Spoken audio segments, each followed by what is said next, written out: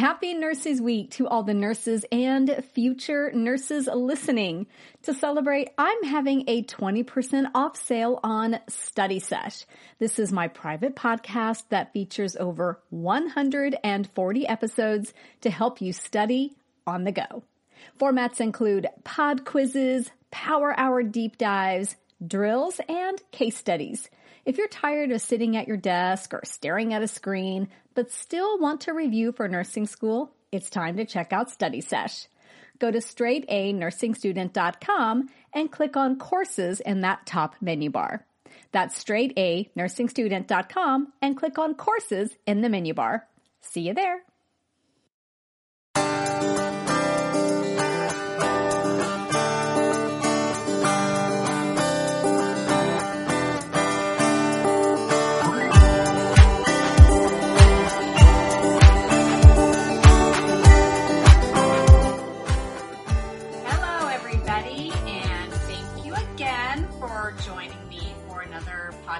For Straight A Nursing Student, and a couple of exciting announcements. One is that this podcast is going to be done more regularly now. I am also going to be making it even better for you guys. This is the last podcast you're going to hear on this awful microphone. So after this episode, it should be sounding pretty darn sweet. So you have that to look forward to. And my goal right now is to put out a new episode every Wednesday. That might change to Thursdays depending on my work schedule, but I will certainly let you know. And then one thing I do want to talk about before we dive into it is that I get a lot of emails and comments on the Straight A Nursing Student website where people say, I'm failing a class. How do I study for X class, be it Med Surg, be it A&P, be it microbiology, chemistry, OB, Peds, whatever? How do I study?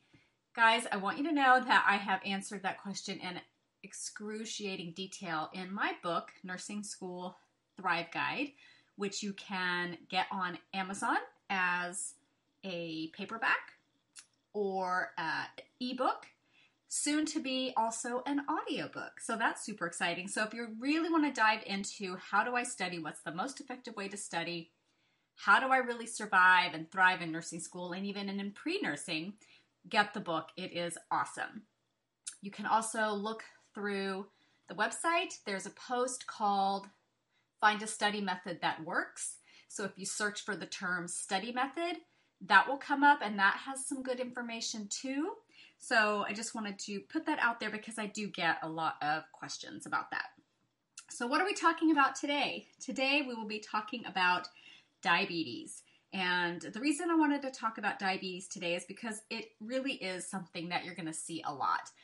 Not only is it heavily focused on in your Med Surg 1 class, but you'll see it a ton in clinical. You'll see it a ton when you're working as a nurse.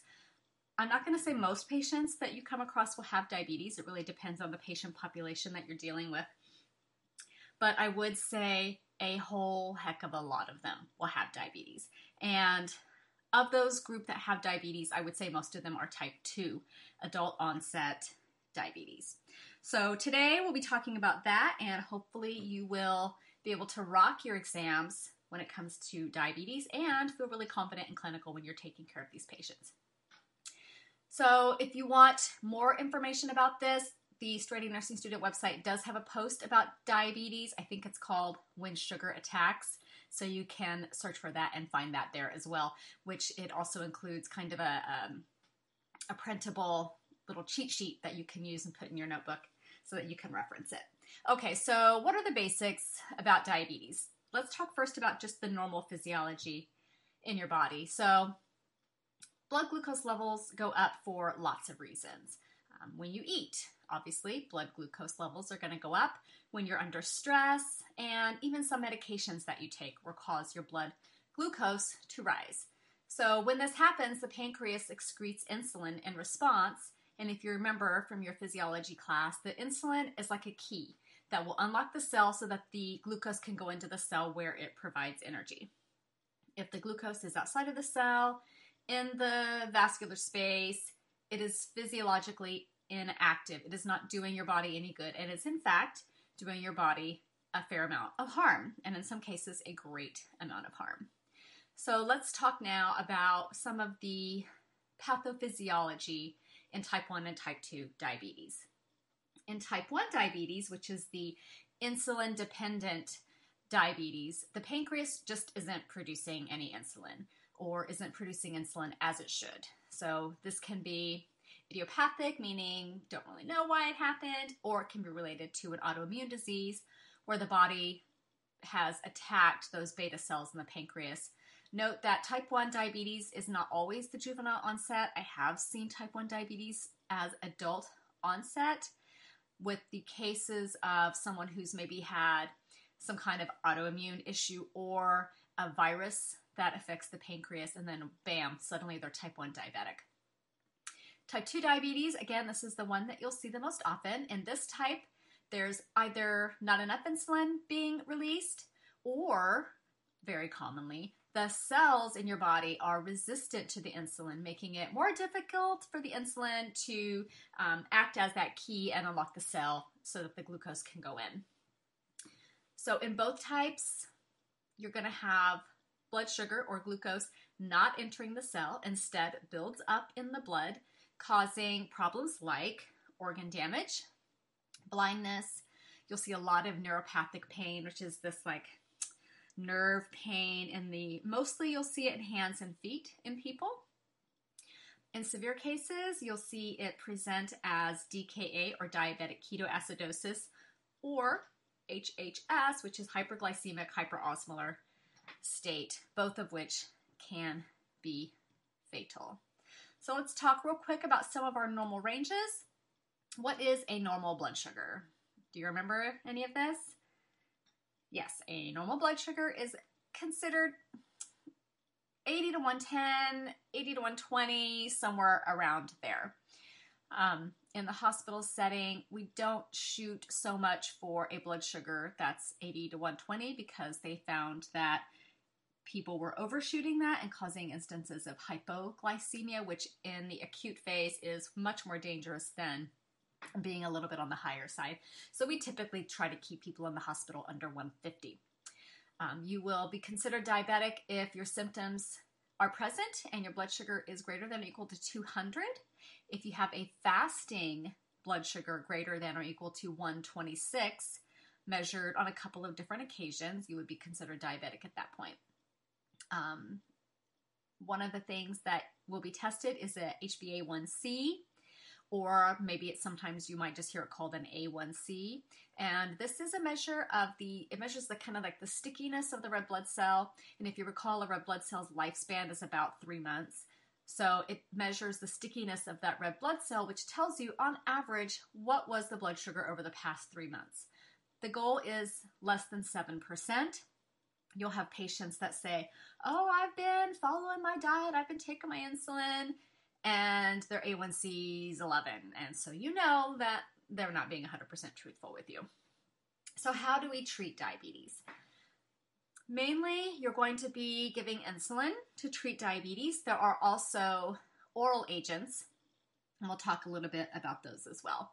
So the insulins that you're going to see the most often are like Novolog, Humalog, your short-acting insulins. These are the ones that you give right before a meal, and it corrects the blood sugar quickly. And with these, the patient has kind of these ups and downs. You'll also see Lantus a lot. Now, Lantus is a long-acting insulin. It's given every 24 hours, and there's some new ones on the market, and it has the funniest commercial, and it's called Tresiba. And if you've seen the commercial, you'll just crack up and you'll be singing the song, and that goes with it all day. But this is another long-acting type of insulin, and I'm going to butcher how it's pronounced, but it's called an insulin degludec. And the interesting thing about this is that it has kind of flexible dosing. So it's a daily injection, whereas the Lantus you pretty much need to take on the nose every 24 hours. This one you can be a little bit flexible with the dosing as long as there's at least 8 hours in between dose. I believe it says on the Tresiba website that 8 to 40 hours kind of wiggle room with the dosing of that. So for people who have maybe varying work schedules or difficulty maintaining that exact time of day dosing, maybe Tresiba would be something that they could look at. Okay, so insulin, that's kind of the mainstay. There's also oral agents. What we have here in this category, we have the sulfonyl, I'm going to butcher all of these, sulfonylureas and meglitinides. Wow. These stimulate the pancreas to secrete insulin. Glyburide is a common one that I've seen in this category. Some people take a starch blocker. I don't see this that often, that this you would take at the beginning of a high carb meal to inhibit the enzymes that break down the carbohydrates. A common one is acarbose. I'm probably, again, butchering the names of all of these. One of the most common oral agents that you'll see is metformin. It's a biguanide class, and this decreases glucose in the liver, the production of glucose in the liver, rather, while increasing the cell's ability to utilize glucose.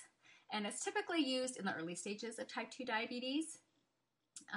The one thing that you want to be aware of if your patient is on metformin is that they cannot have any contrast dye anywhere within 48 hours of a dose of metformin. So you want to hold the metformin for a little bit before procedure and for a bit after the procedure, mainly 48 hours. Like, say, if they're going for a CT scan that requires contrast dye. There are insulin sensitizers, which make the insulin receptors on the cells more sensitive to the insulin. This would be great for the person who is insulin resistant. These are, a common one is Actos or Avandia. There's also DDP4 inhibitors and GLP-1 analogs, which inhibit glucagon release. They stimulate insulin release in the pancreas, and they can also help a little bit with weight loss.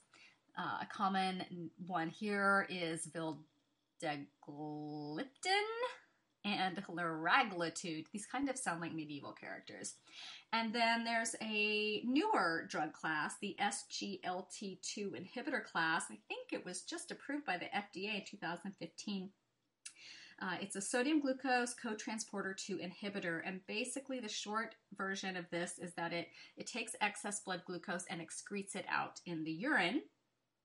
So a couple of things you want to watch for with this is that you can, in women, have a higher incidence of yeast infections just from the higher sugar kind of in that area, happy place for yeast. And I am not 100% on the mechanism of action for this drug, but it can cause increased MAG, increased FOS, and even an increased hematocrit. One of the benefits is that it can cause a little bit of weight loss. So those are some of the drugs that you're going to see most common. I would say metformin, I would say short-acting insulins, and Lantus, though there are some others out there. Now, let's talk a little bit about DKA, or diabetic ketoacidosis. You'll see this a lot if you work in the emergency room or if you work in a medical ICU, you're going to get DKA patients. And basically the DKA diagnostic criteria is a blood sugar over 250, a pH less than 7.3, a serine bicarb less than 15, and ketones present. So DKA is life-threatening. It usually affects the type 1 diabetic. Your blood glucose, again, is going to be very high, and the ketones will be moderate to severe, and these will be measured in the blood or the urine.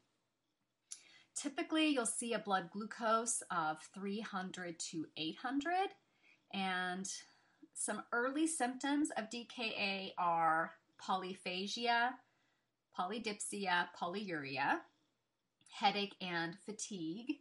So that might be what your patient's feeling early on. They might say, oh, I felt really tired for a couple days. I was really thirsty. Later symptoms of DKA are nausea and vomiting. That fatigue will worsen to become extreme. They could have the Kussmaul respirations. There will be weight loss, dehydration. These patients are extremely dehydrated. CNS depression and decreased LOC. They could go into that diabetic coma. So the pathophysiology of DKA pretty much goes like this. There's not enough insulin, and the cells in the body don't get the energy they need as this blood glucose is building up in the blood. The liver thinks, hey, my body needs more energy. My cells are starving. So I'm going to convert glycogen to glucose and fats and proteins into glucose. I'm going to make glucose however I can. Cells need energy. So there's also the use of fatty acids for energy, which is what the liver's doing, leads to a buildup of ketones, while the serum glucose levels go up even higher. As this occurs, serum osmolarity goes up. Remember, your osmotic gradients, serum osmolarity goes up. Fluids are going to be pulled from the cell as the body tries to balance that out. Remember, again, your gradient of osmolarity. The intracellular dehydration, okay, your cells are being depleted of their fluid, causes this catecholamine response, which further stimulates all of this gluconeogenesis, glycogenolysis, and lipolysis to make more glucose released into the bloodstream. Now, the kidneys cannot handle all this glucose, and they just start dumping urine. And now here's some of the ketones start to come out. This diuresis continues, and the fluid losses can be really, really great. With fluid loss, you know that you're going to have electrolyte imbalances and dehydration. Okay, as you get dehydrated, your hyperosmolarity is going to go up even more. Okay, you guys starting to see there's kind of a big cycle here. Your hyperosmolarity goes up even more, and these acidic ketones continue building up in the blood. Dehydration, acidosis get even worse. As the kidneys get taxed, the GFR decreases and the kidneys can't handle all this excess glucose. So your serum glucose levels go up even more. Acidosis gets worse, leading to shock, coma, and death. So that's basically the pathophysiology of diabetic ketoacidosis. So your patient comes into the ED and is complaining of maybe they're already in their diabetic coma, and you're noting that Kussmaul Respiration's family says, yeah, he's been really thirsty, feeling really badly the last day or two, and here we are. So you might think the very first thing you're going to do is pop insulin into this patient. Actually, the very first thing you're going to do is get a large bore IV in there and fluid resuscitate this patient. They are extremely dangerously dehydrated. They will get up to 6 liters often. I've seen many times. If you're working in the ED and your patient care plan is not including aggressive fluid resuscitation, you need to speak to your physician about that. This patient needs fluids. Now, they will be put on an insulin drip. This is a continuous infusion of insulin, meaning you're going to be checking their blood sugar every hour. That's why these patients go to ICU. They are way too time intensive to be on the regular floor, and they need to be monitored very closely. So their insulin drip will be initiated. There is a protocol. It will be specific to your institution for how much you started at, where you titrated, etc. Just know that your goal, and this will be on your tests, I guarantee it, is to decrease blood sugar by about 50 to 70 milligrams per deciliter an hour. Faster than that is bad, okay? So keep that in mind.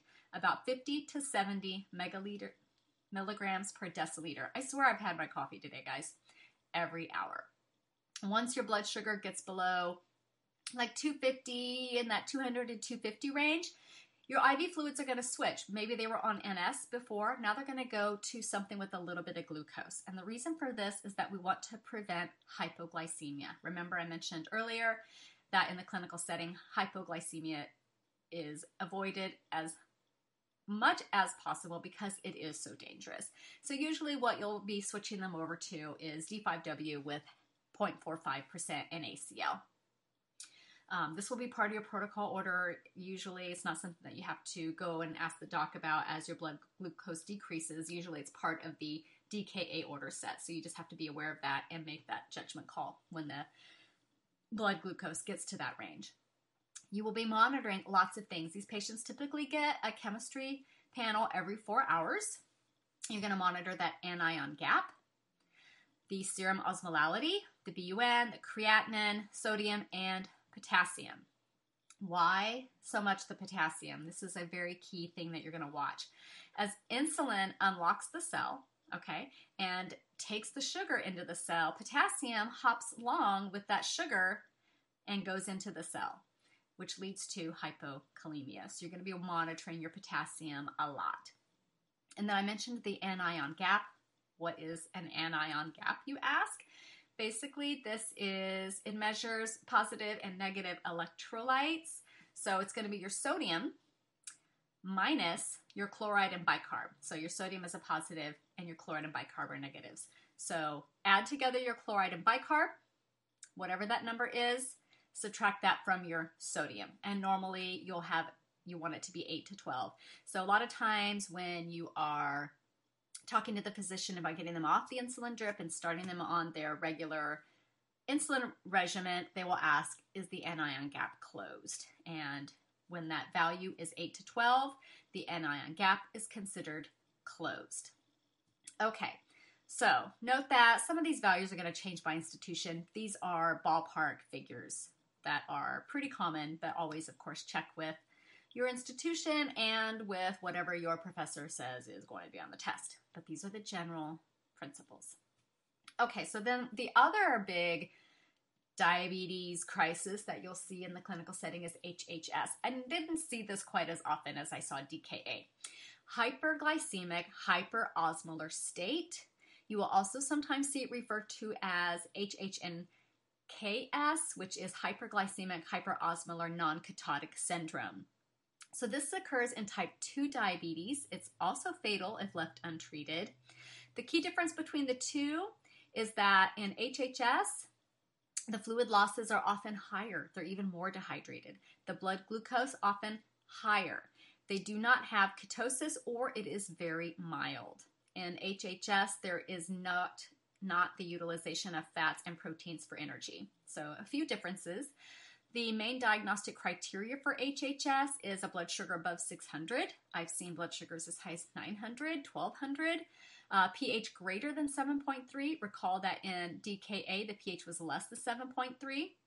So this does not have the alkalosis. It has an alkalosis. Serum bicarb is greater than 15, whereas in DKA, it was less than 15. So things kind of go the other direction in HHS.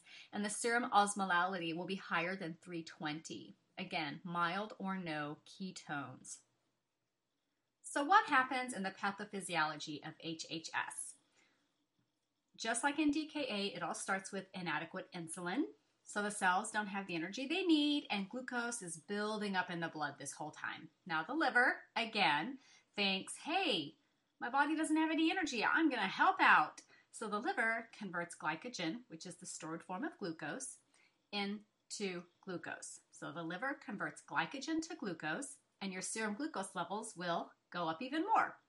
Now, as this happens, the serum osmolarity goes up, and as you recall, your osmolarity gradients will cause fluid to be pulled from inside the cell into the vascular space, leading to intracellular dehydration. Now, the kidneys can't handle all the glucose that's spilling over into the urine, so you have a lot of diuresis, and the fluid losses can be enormous. With this comes electrolyte imbalances and dehydration. Hyperosmolarity increases even more. Now, the body tries to offset this diuresis by releasing ADH, but it's too late. The dehydration worsens. You get hypovolemia, which reduces renal perfusion, and we all know the kidneys love to be perfused. GFR is going to go down, and oliguria results. The kidneys just aren't able to excrete glucose as effectively.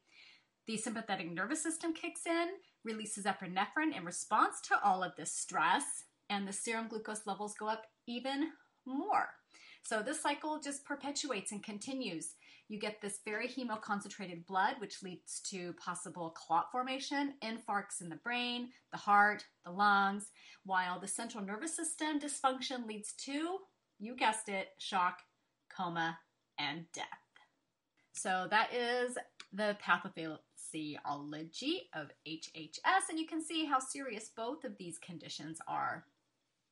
Now, how are we going to treat HHS? Again, first thing, you got to get a large bore IV in these patients and rapidly fluid resuscitate them.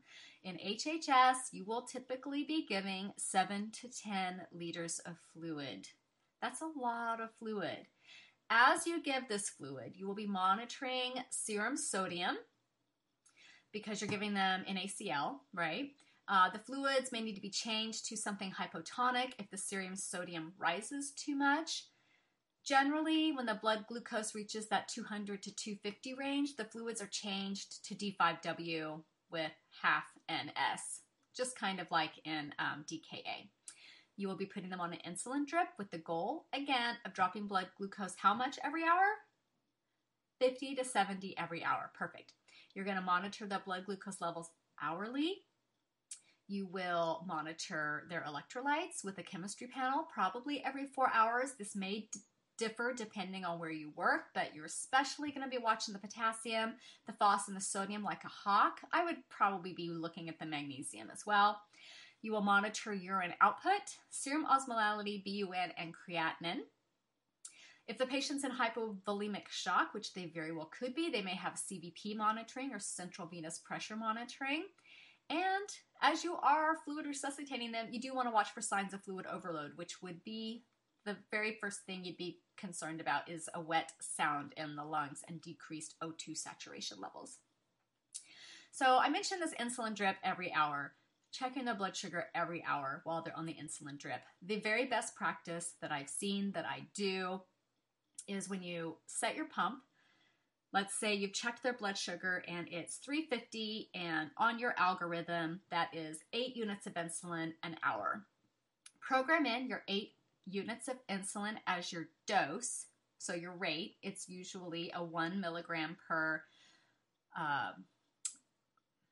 1 mil relationship. So it's 1-to-1. So it'll be 8 mils an hour that they're getting. And then for your volume to be infused, don't put in what you think is in the bag, like, 90 mils. Put in 8 milliliters.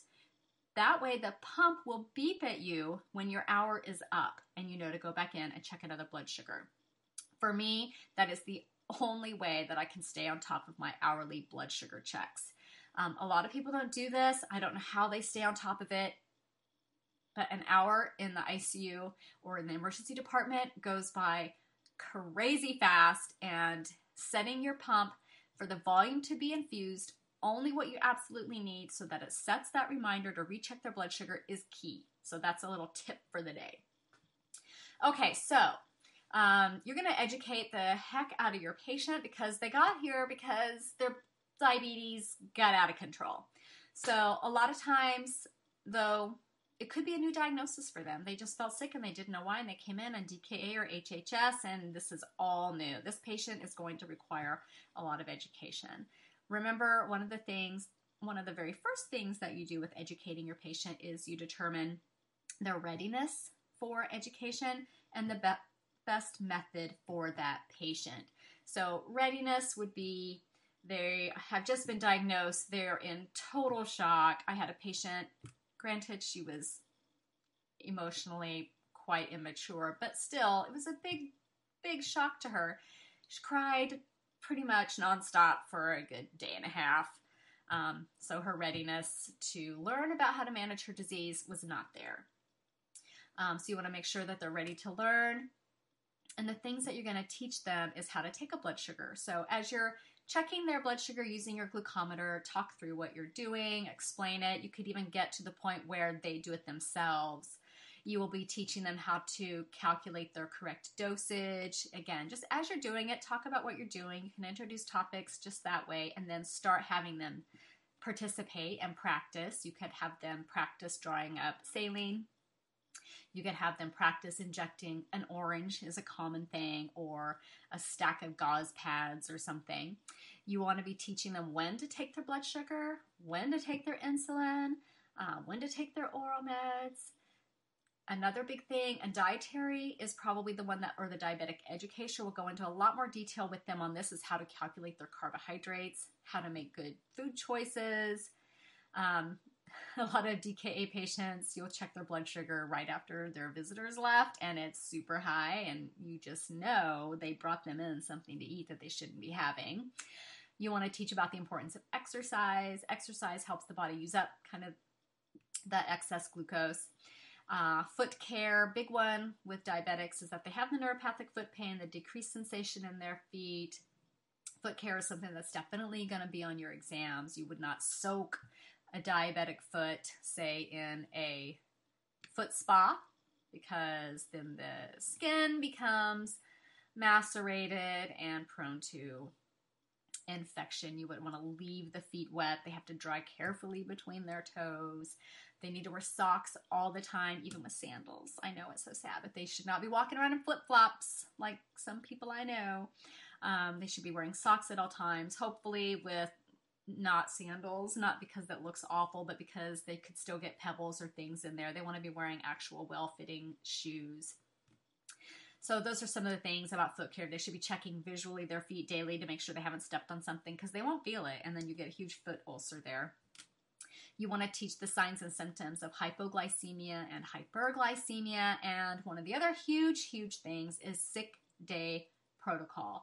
So again, remember, when your body's under stress, it's going to produce more glucose, and being sick is stress. So every diabetic patient should understand what their sick day protocol is. And sick could be they've got the flu, they're under the weather for any reason at all.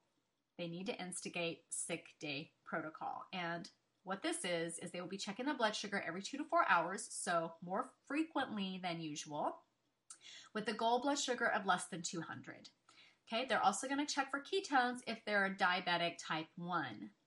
They will eat small meals often and drink a lot of fluids that do not contain sugar, so drinking water, basically. So they want to stay hydrated, they want to check their blood sugar more frequently, and shoot for a goal of less than 200. They're going to call their doctor if their blood sugar is greater than 240 for more than 24 hours, if they have any vomiting or diarrhea, if they have severe pain, if their ketones are moderate to large, and they have any neurological symptoms. So hopefully they can get in to see someone before they go into full-fledged DKA or HHS. Okay, so that is your basics for diabetes. I hope you found that extremely helpful, and I can't wait to do the next podcast for you guys on a decent sounding microphone. I already hate the sound of my voice, so hopefully it'll be a little bit better with the new equipment. That should be here any day now. And again, if you need extra help, check out the Nursing School Thrive Guide, available on Amazon as an ebook or a paperback, and soon to be an audiobook. Super excited about that.